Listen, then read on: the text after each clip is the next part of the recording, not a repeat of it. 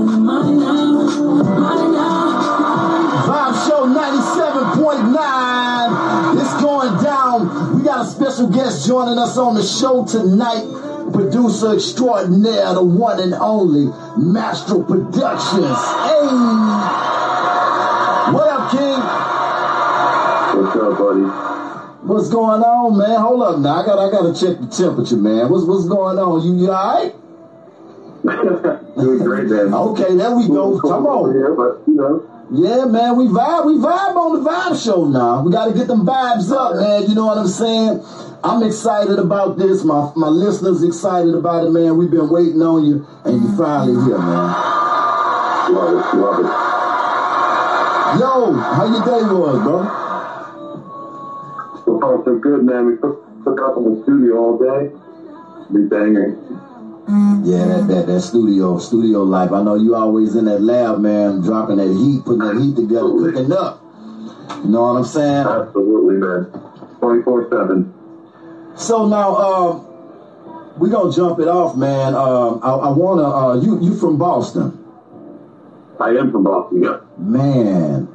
Now, before we start talking about you as a producer and the amazing things that you do, man, I gotta ask you, you know, have music always been a part of your life, or you kind of got into it at the latter part of your years?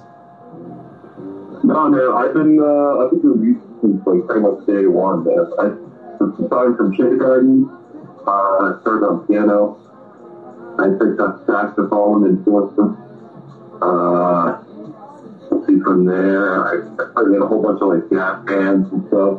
And it wasn't until after I graduated college that I actually got into making music for computers and really getting into like hip hop and all that. Right. Taking it serious. How's the music scene out there?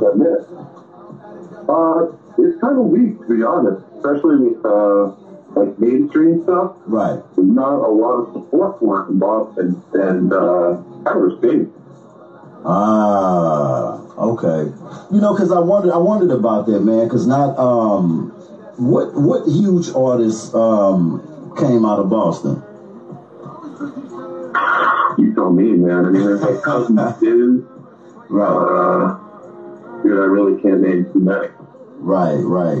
Now, the narrative can change now, you know what I mean? Because you're working with a bunch of people out there and doing a bunch of amazing things out there with the movement that you have going on, you know, and I got introduced to you through Monopoly Enterprise.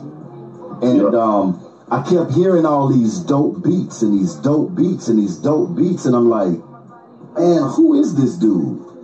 You know what I'm saying? Like, who's making these beats? You know what I'm saying? So, but I kept hearing Piff, you know, shouting you out. So I'm like, you know, Piff gonna represent. Shout out to Piff too, man. Piff, G Monopoly, the whole camp, man. That's my people over there, man. Shout out to them. But it just had me just really inquiring to figure it out. So then, you know, I always see you, you know, on their post and everything. So that made me go and take a look at your platform, and I was just blown away because I wanted to know. And you don't really have a lot of pictures of yourself.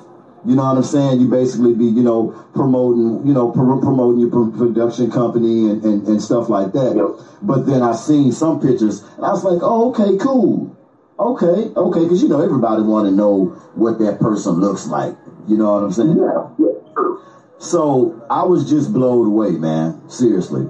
I was blown away. Yeah, absolutely. So, now, you make all different types of beats. How did you okay, so you said like it was around high school when you really started taking producing seriously? It was actually after college. After college, I moved in with my girlfriend at the time in New York, and I didn't know anybody out there, so I never really had anyone with a camera. Right. And my brother kind of introduced me through the whole like digital music thing. And I was like, all right, this is way better. Because like at the time I was driving hour to go to band practice, and then like we practiced a month, and then we could gig, and maybe we might make like $200 to split between like 4 people. Wow. So I was like, yeah, it's not gonna cut it. The real grind. Yeah, people would like not show up for practice, and it was just not for me. Like I'm a very independent person, so I like to count on myself. And I just like to work. That's kind of why I put other artists on my page, and it's not on my feet. Right. It's about the music at the end of the day. It's not really about me. It's about the artist that I'm working for. Right, and absolutely. My job is to make that come to life. Wow, man, that's dope. That's dope. So, who were some of your influences? Like, as far as on the production end, who are some of the producers that influenced you? Definitely Alex May. Something like that. Basically, everyone's future. We got Jeff Burkett, who passed away a couple years ago. But really, I like that Atlanta style. Right. I'm not really too big into the boom bap stuff. But, I'm also into some Bill, but to be honest, like, I couldn't even name, like, any Bill. But I love hearing Chris crazy on those hard tracks, so, like, it's trying to pull in, like, influence my old metal days. Right. Now, as far as, like, you working with artists or whatever, what's like, how do you like, do you like to build with the artist? Are you that type of producer, or artists just come in and they want to hear a bunch of beats and pick a beat and one of those type of deals? Well, I'm shoot straight with you. It really depends who you are. I think person or whoever, 50 an hour, right? Rate. Anybody can come in for session. But if you want some beats, if you want me to put in the extra time after the session to make like I'll check the track a little bit. I'll do that if it's the right person. Like Young Tip, I've been watching him for a while, so I the track, make sure they're good to go. Like it's not even about the money. It's all other artists. A little different story.